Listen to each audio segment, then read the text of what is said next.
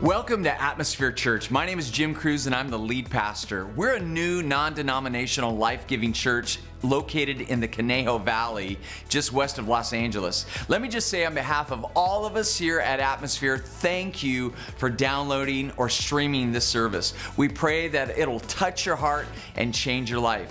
In addition to bringing you today's service, we want to make ourselves available to you in any way we can. Please leave a comment if you need prayer or if you want to speak with one of our leaders in any struggle that you may be facing right now. We will be sure to respond to anything you need in your life. Here at Atmosphere, we believe that we should never forsake the gathering together with other believers. Don't use this recorded service as your church experience. Get involved in the local church to the extent that the people there know you by name. If you live in the Southern California area, we would love to invite you to be a part of our community. For more information about our church, go to our official webpage at atmosphere.church. Finally, there's a lot of man hours that are put behind making services and resources like this available that are meant to help you grow and develop as a disciple of Jesus Christ. So if this service and our other resources bless you, would you consider giving back to Atmosphere Church to support not just these things, but to also support the creation of even more resources for you and really for others who are also desiring to grow in their faith? To make a financial donation, simply click on the link on our site that says donate, and your gift of any amount is greatly appreciated. Remember, when you give to Atmosphere Church, you're actually giving through Atmosphere to change lives in our church, in our city, and literally around the world. We've already prayed for you that today's message would speak directly to your heart and empower you to live the life that God has called you to live. Enjoy the service. Hey!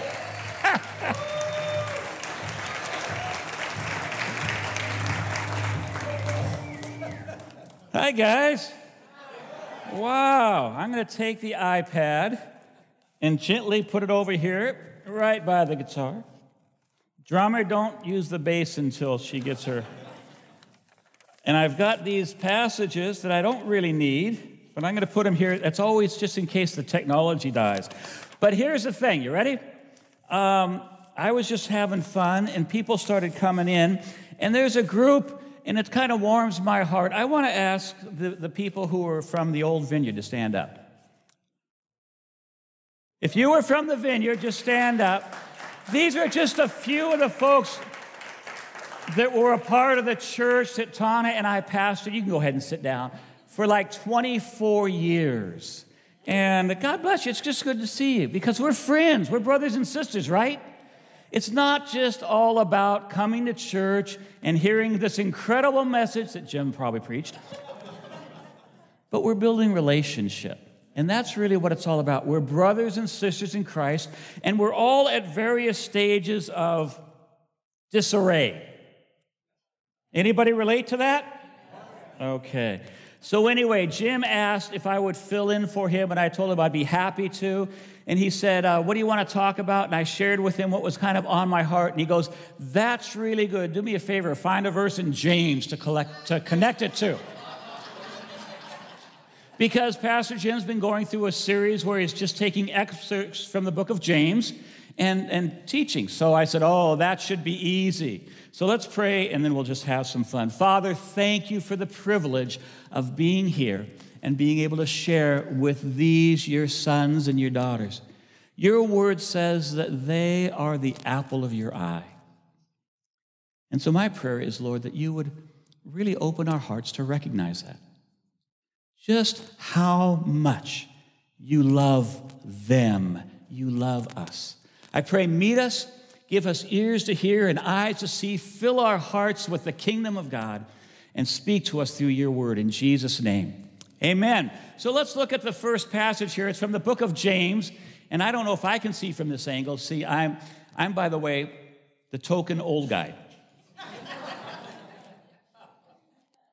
I had to go to the beautician so they'd weave this color into my hair. Did a pretty good job. Looks natural, doesn't it? Yeah, very, very natural. Thanks.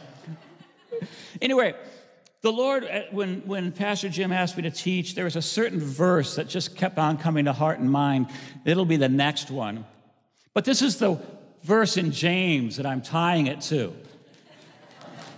But you'll find out that this verse in James, once we read this and I talk about it for an hour or two, you'll put it in your back pocket because we're going to visit it again. But look what it says in James chapter 4, verse 6, and then for time's sake, I just took an excerpt from verse 10. But he, God, gives greater grace. We could stop there and unpack that concept. God gives greater grace. Therefore, it says, God is opposed to the proud, but gives grace to the humble. Humble yourselves in the presence of the Lord, and he will exalt you. God gives greater grace. If you are familiar with the New Testament, time and time again, through the epistles, the letters, you'll see in the opening statements, may the grace and the mercy of God be yours. May the grace and the mercy of God repeatedly.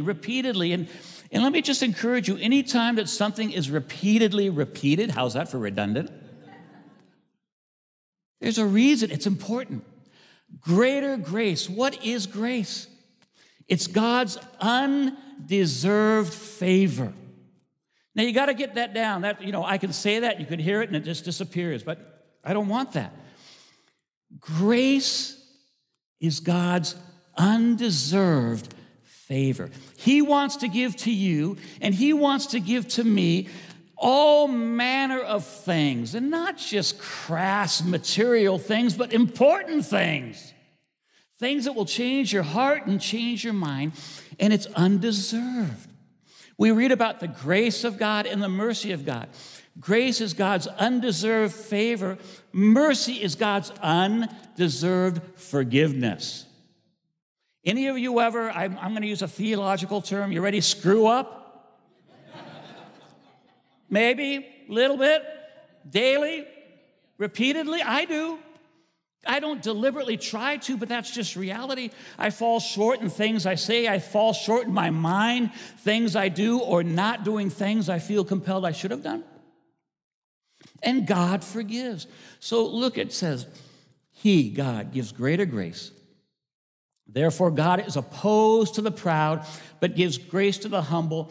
Humble yourselves, therefore, in the presence of God. And I want to just encourage you, one of two things is going to happen. We are either going to learn the wisdom of humbling ourselves or God humbling you. But one way or the other, you're going to learn it because he's committed to that. And we all struggle with pride. We all do.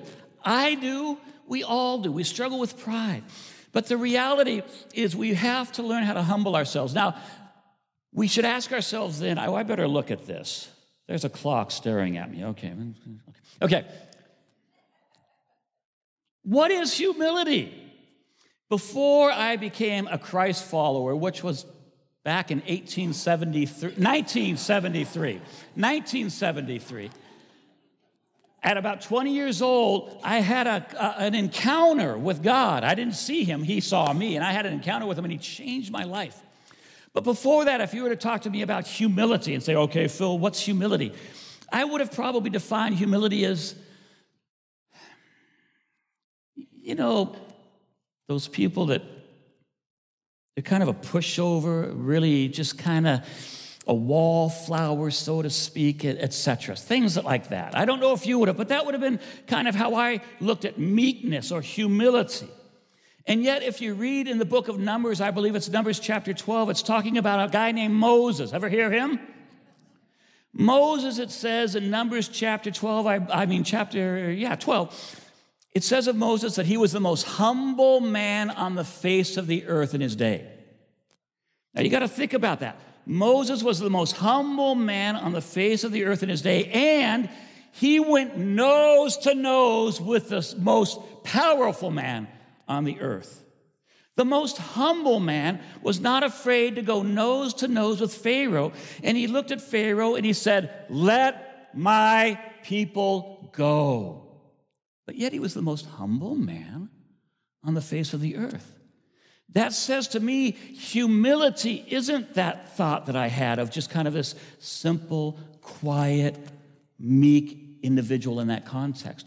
What is humility? Humility is simply this: recognizing who God is and who you are in light of who He is. That's profound. I remember many years ago, I was a brand new believer. I'd known the Lord for a couple of months. And I kind of came out of the tail end of the hippie thing, you know, and all of us, peace, love, long hair, other things. And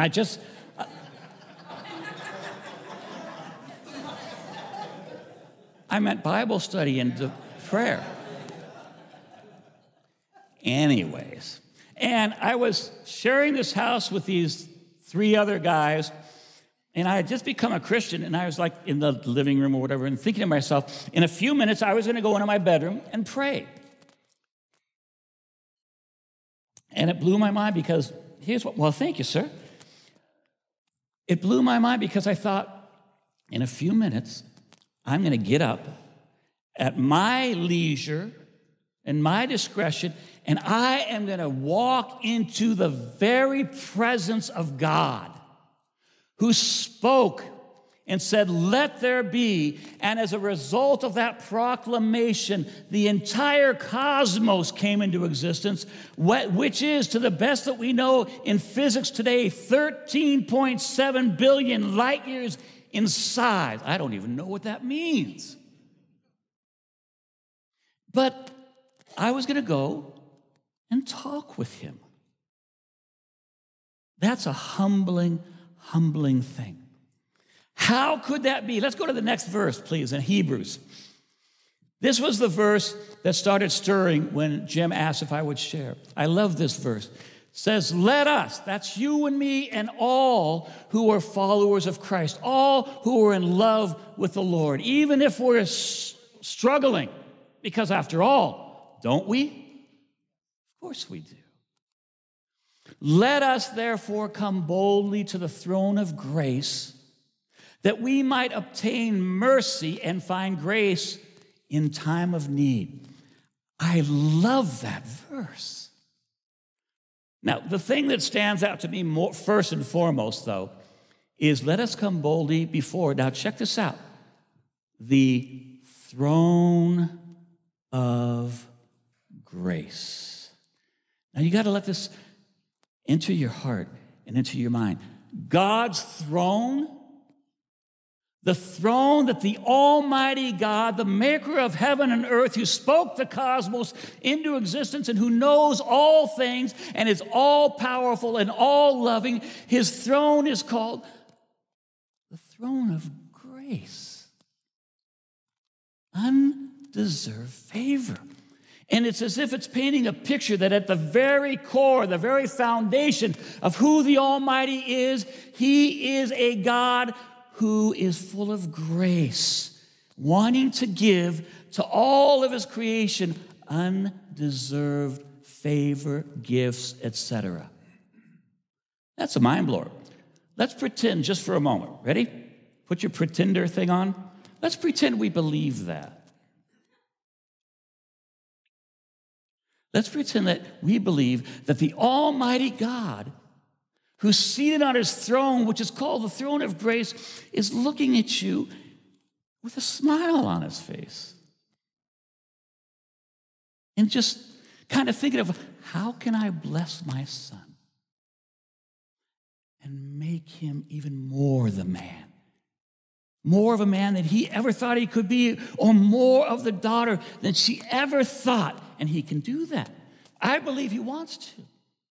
God's throne is called the throne of grace. Now, how's this for a segue? How many of you saw the movie, the guy with the whip and the hat? Raiders of the Lost Ark. Yes. Remember the ark? The ark was a box about 2.5 feet wide, about 18 inches, let's just say 2 by 2 by 3. That's not the exact measurements. Covered with gold. It was an ark, a box. And in the ark was the 10 Commandments, the tablet of the 10 Commandments, and a couple of other things. The law. Then the top of the box, the lid. Anybody know what the lid was called? What? The mercy seat. The mercy seat. And then On the top, there were two cherubim, and their wings came up and they touched. So what you had was the law, and exceeding the law, the mercy of God, and the fruit of that mercy, the exaltation. The law, the mercy, and the exaltation. I won't tell them what other name I came up with that sermon. Because when I shared that with my secretary a million years ago, I said, Deborah, I got this great message I want to teach. It's called The Law, the Mercy, and the Exaltation, and her eyes glazed over. And I said, well, I could call it Bikinis on the Beach. People probably would have listened. But the guys are going, yeah. But the mercy seat is another name for the throne of God. You got to think about that. God calls his throne a throne of grace where we receive undeserved favor, and mercy where we receive undeserved forgiveness. How cool is that? Now, when you come to the place where you start to believe that, and let's start. Some of you, no doubt, have firmly for a long time. But for the rest of us, let's start even now believing that God's throne is a place of grace where he loves to give you things you don't deserve. You haven't lived so righteously and upright that you deserve it. You don't deserve it. And his throne is a throne of mercy where he forgives you. Oh, God, I did it again. You know that old thing saying, back in the Jesus People movement, a long time ago. We talk about going to God and praying and say, God, remember that thing I did yesterday? And God says, no. Well, no, come on, Lord. And we go into great detail explaining the horrible thing we did. And it's as if you'd say, Phil, I told you, I have taken your sin. This is so cool. And I've put it as far from me as the east is from the west. And I remember it no more. Now, we serve a God who takes our sin and throws it away, no matter how many times we've done it. Why? Because he's full of mercy and grace. Why? Because the greatest of these, faith, hope, and love, but the greatest of these is love. Your Heavenly Father, you know, as a pastor, one of the things we hear and we talk about all the time is how much God loves you. But sometimes we hear something so often it loses its profound nature. Can I share something with you? God likes you. He really does. Now, immediately our brain starts processing, yeah, he likes me, but he also keeps in mind A, B, C. He likes you. He knows you foul up. We all have feet of clay. That's how come Jesus came. I was supposed to be done with this point by now. Some things never change, Dan. Some things never change.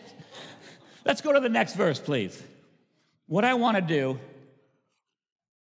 is talk about how to approach Christ. And I want to encourage you, watch this. We call ourselves believers, yes? Here's my encouragement. Let's become believers who believe something.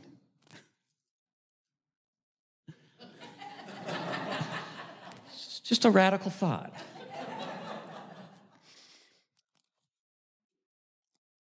Let's believe.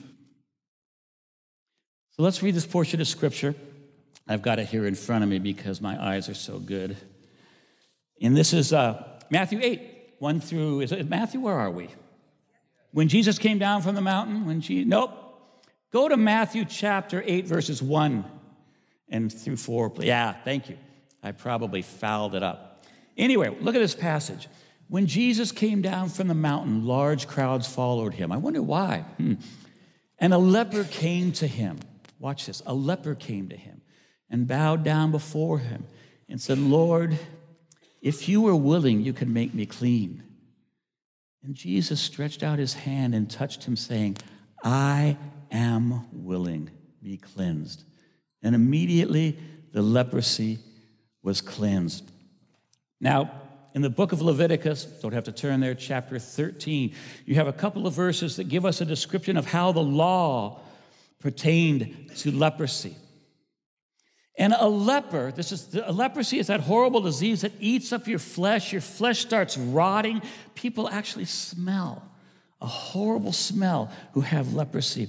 And it says in the book of Leviticus that men or women, children who have leprosy have to leave the camp. They can't be with the people. They can't be in the city. They can't be where everybody is. They have to be outside of the camp. They have to wear old, tattered clothing. And they can't comb their hair and put on makeup. They have to be unkept. And when they're walking from point A to point B, if they see anybody coming towards them or they see anybody behind, they have to yell out, "Unclean, unclean, unclean." Can you imagine how that would damage you, your psyche? Not only is your flesh rotting, but everything about you inside would seemingly be dying. You'd be thinking, I would imagine, reading between the lines, my life is so worthless, and I am so worthless. And you might be speculating, why am I like this? God must hate me. Who knows how you'd be speculating? And you just were this horrible outcast. And you weren't allowed to hang with the people. And so Jesus is preaching, and there's a multitude of people coming. And it says, look at this. A leper came to him and bowed down and said, "Lord, if you are willing." We're talking about how to approach God. This leper knew how to approach God. He came to him. There's no other way. He came to Jesus. You and I, with our strengths and our weaknesses, with our successes and our failures, and everything in between, we have to come. You have to come to Jesus. And look, he came, but he didn't just come. And you have to kind of count the cost of what this was when he came. Because when this leper came, and there were, let's just say there were 1,000 people. Could have been 100, could have been 5,000. We'll just use the 1,000. And they're all around Jesus, and suddenly someone turns and yells, "No, no, no, leper, leper, leper." And all of that multitude of people would have turned and separated and gotten in his face from a distance, saying, "You go. The law says you're not allowed. You go back outside the camp." And you can only imagine how creative some people would have been. And they're telling this leper to leave. But I also imagine, just in my mind's eye, that probably a roadway was opened up to Jesus. And he kept going. And he came before the Lord, and he bowed down. To bow before the Lord is an act of worship. He bowed down. A proud person will never bow their knee. Circumstances can change you. He bowed down, and look what he says, "Lord." Now, you might think that that's inconsequential. Lord. You have to understand, that word Lord is the equivalent of saying Yahweh. He came to Jesus, he bowed before him, and he said, "Lord." That's how we need to come. That's how we need to come. Different but the same. Come to the Savior. You know that one of my favorite titles for Jesus? I love this title. He's known in the scripture as the friend of sinners. How come Christians today so often are known as the judger of everybody? The judge himself was the friend of sinners. If my Lord is the friend of sinners, I want to be like him. I want to be the friend of sinners. so that I can bring in some small way some light and some blessing and some joy and maybe the gospel of Christ. The leper comes, and check this out. He comes and he bows down and says, Lord, if you are willing, that's such a great. And Jesus stretched out his hand and touched him. You don't do that to lepers. You don't do that to lepers. Some of you are old enough to remember when AIDS first broke out on the scene in the early 80s. And we didn't know, people in general didn't know how it was communicated or what have you, And people were afraid to be in the same room, same building, or touch. And I thought, how intriguing. Here, Jesus, this man who's unclean, I personally think, and again, I'm just having fun reading between the lines, but there are always enemies of Christ wherever he was. The Pharisees, the Herodians, the scribes, looking for ways to trap him. And I think that they were probably watching this and they saw the leper come up, and their approach would have been something like, thou dirtiest leper, goeth out to the campus, or whatever. This real. That's how they talked. It says so in my King James Bible. Goeth out to the campus and get out of here. But the sad thing is I really think that, because that's how they were. Have you noticed that? And Jesus, it says he touched him. I think he grabbed him by the arm. Stood him up. That's what love does. Love even goes further. It dies on a cross. And if you are willing, you can make me clean. And Jesus stretched out his hand and touched him, saying, I am willing. And his leprosy was cured. Now, I look at this passage, and I'm asking myself, Lord, how can I approach you? And I go, wow, that's pretty good. I can come humbly. And I can come in a worshipful heart. And I can pray. Because that's a prayer. Lord, if you are willing. That's a prayer. Prayer is just talking to God. But watch this. Doing all those things, but remembering even more foundationally that God's throne is what? A throne of grace. The mercy seat. Do you want to meet mercy and grace? Want to meet mercy and grace?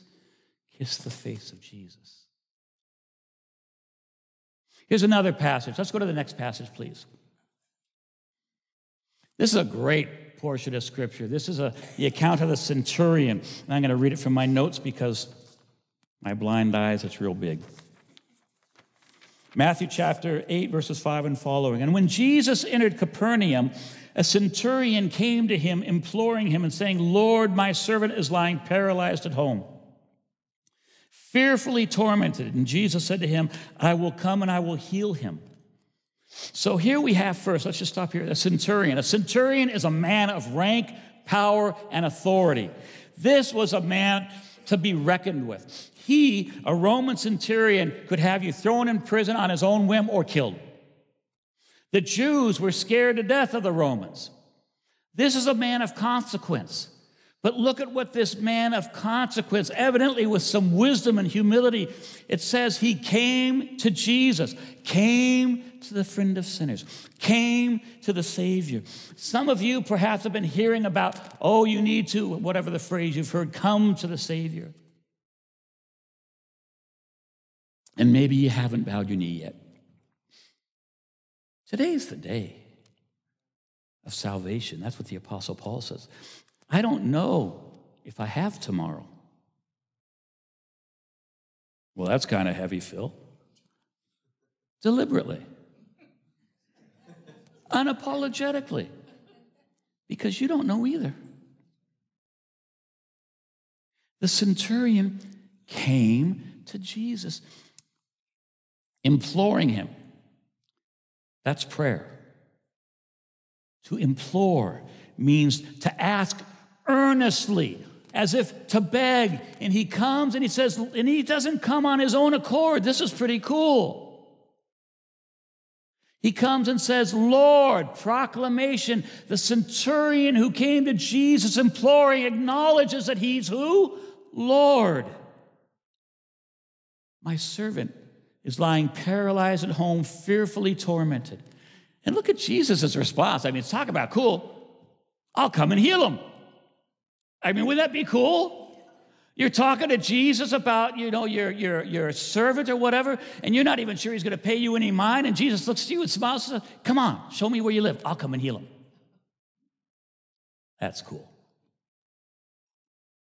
But look at the centurion. Lord, I'm not even worthy for you to come under my roof, but just say the word, and my servant would be healed. Let's go to the next slide, please. For I also am a man under authority with soldiers under me, and I say to this one, go, and he goes, and to another, come, and he comes, and to my slave, do this, and he does it. Now, when Jesus heard this, he marveled. That, to me, is the most important phrase in this whole passage. This centurion did something that caused Jesus to marvel. I have to ask myself, what? What did he do that was so profound and so magnificent, it stopped Jesus and, if you will, brought a smile to his face? And Jesus turned, and he says, truly I say to you, I have not found such great faith with anyone in Israel. Next slide. And Jesus said to the centurion, go, it shall be done for you as you have believed. And the servant was healed that very moment. What if Jesus' interaction in your life was commensurate to how you believed? I am not really good at this, but I want to continue growing, becoming a believer who believes. But one of the things I have learned, having walked with the Lord for a good long while now, since 1973, not 1873, 1973. I know it looks like 1873, but I've learned this about walking with the Lord. God's not constrained, or he's not pressured by the calendar. He wants to grow me up. That's the thrill of his heart. He wants to develop things in me and in you that would have never otherwise been developed. And so he's willing to take time. Do any of you know the man who's called the father of faith? Right, Abraham. Abraham got a promise. Remember what the promise was? Right, he's going to have a baby. Remember how long it took for that promise to be fulfilled? 25 years. 25 years. Oh, man. But Abraham kept believing. Can I encourage you? Let's just believe. Let's just believe. I mean, you and I, some of us have had promises that we are absolutely convinced and have valid reason to be convinced are of God, and they haven't happened yet. Well, it's been so long, obviously I'm wrong. No, not necessarily at all. Just believe. When it doesn't happen when you think it's going to happen, just believe. When all of time and circumstance and things says it's not going to happen, just believe.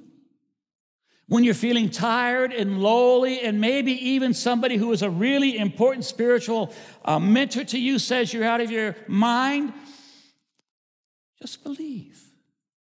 I would rather die believing and not see the fulfillment than quit believing. You know, by the way, that's biblical. The scripture talks about the fact that the promise was given to the prophets of old, and Abraham never saw the fulfillment, but he believed. One other passage. I love this passage. Go ahead to that. Yeah. And before I get there, let me look here.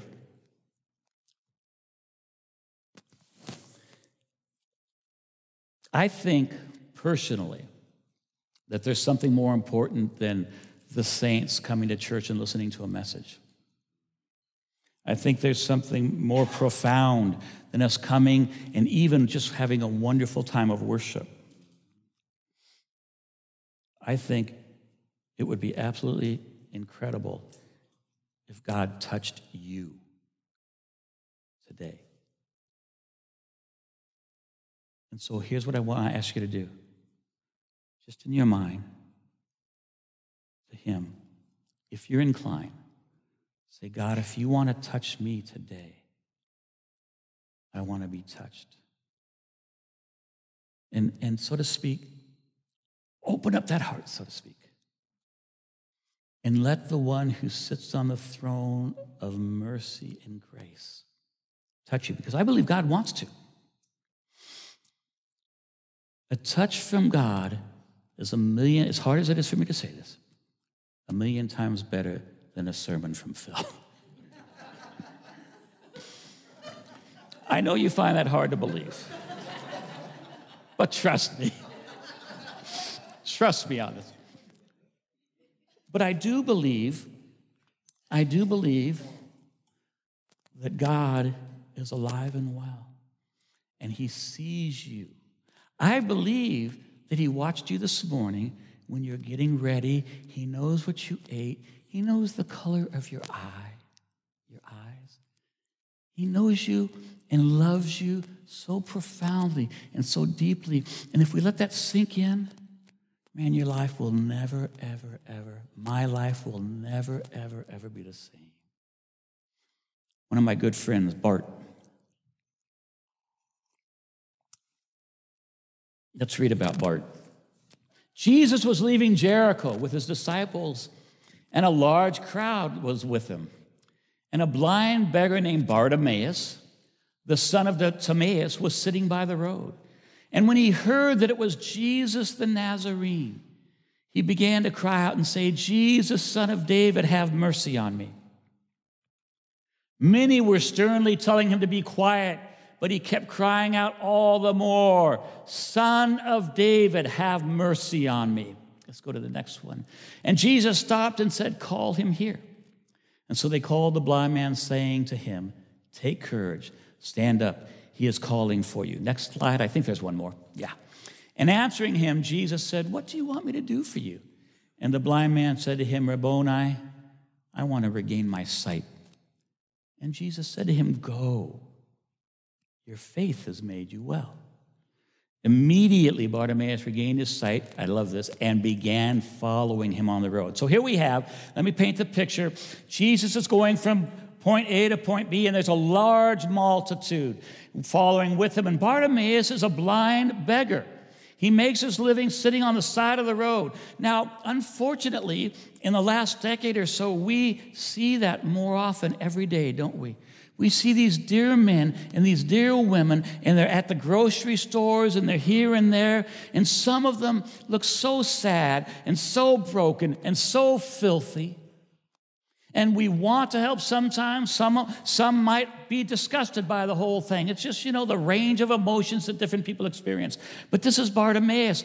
And suddenly he hears this commotion. And I'm seeing it in my mind's eye. There's this commotion, and he doesn't know it at the time, but Jesus walks by, and then there's, hundreds and hundreds and hundreds of people. And he starts asking, what's going on? What's going on? And someone says, Bartimaeus, it's Jesus. That the man from Nazareth, the prophet. And Bartimaeus, the moment he hears that, he says, Lord, Son of David, have mercy on me.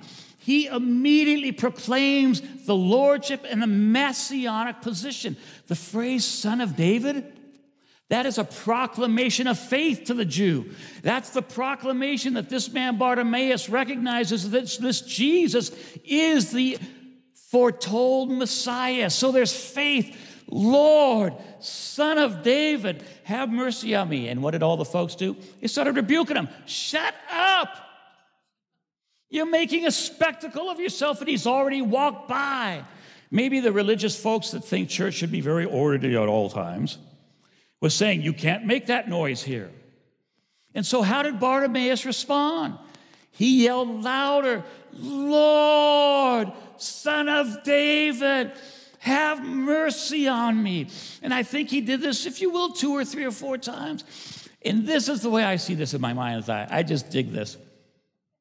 Jesus is walking, and he hears this, and he hears it, let's say, for the 3rd time, loud and desperate and waning as he gets further away. And he hears it the 3rd time, and he stops. And I think he just smiles. Because Bartimaeus boldly approached the throne. And I think Jesus just kind of smiled because faith thrills the heart of God. And he turned to one of his disciples and he said, Bob, go bring Bart over here. And they go, and suddenly the guys that had been rebuking Bartimaeus, be quiet, they now say, oh, come, the master wants to talk with you. They become ushers.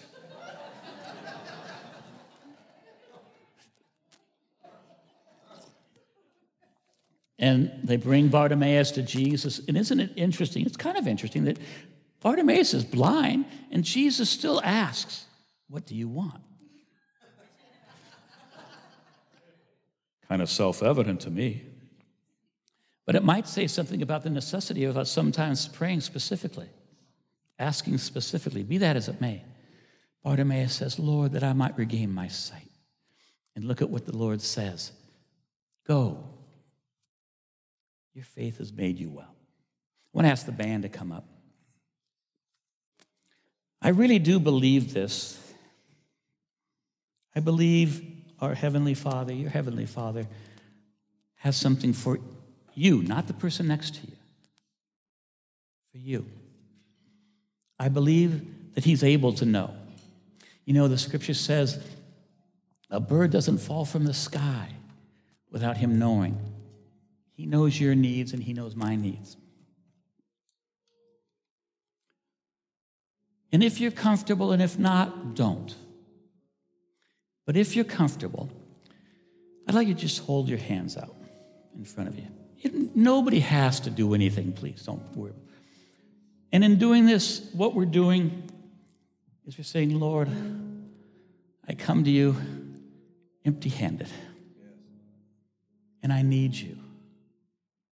Oh, God, how I need you. Now, you know those areas. I don't. But take a chance. Open your heart, so to speak, and say, Lord, here I am. Use me. Here I am. Take me. And in those areas of need, whatever they might be physical need, it might be relational, it might be monetary, it might be ministry, it might be any number of things. I don't know. Just say, Lord, please, I believe. Lord, please, I believe. Lord, please, I believe. Father, in the name of Jesus Christ, I want to lift these people up before your throne of grace and bless them. I pray the blessing of heaven in the name of the Lord God Most High. I pray, Holy Spirit, come and set your people free. Let the fire of heaven fall and burn out all that is contrary and fill us with the light of Christ. Now, the scripture says, be still and know that I am God. So let's not be in a rush. Just relax. Blessings, Lord. As the band just plays here for a few moments, just allow the Holy Spirit to minister to you. Increase your hand, Lord. I feel like there's some people here, there's been a call. I don't know specifically, but ministry related. And it hasn't been realized, perhaps in the fashion of the way, or you might feel like you're not qualified. But the Lord says, come to me, all who are weary and heavy laden, and I will give you rest. God wants to meet you, and he wants to fill you. We're not in a rush, okay? Just continue allowing the Lord. I think one of the worst things we do in the Western church is everybody's in a rush.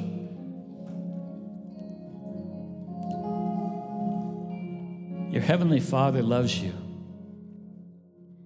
When you love someone deeply, profoundly, you love spending intimate time with them.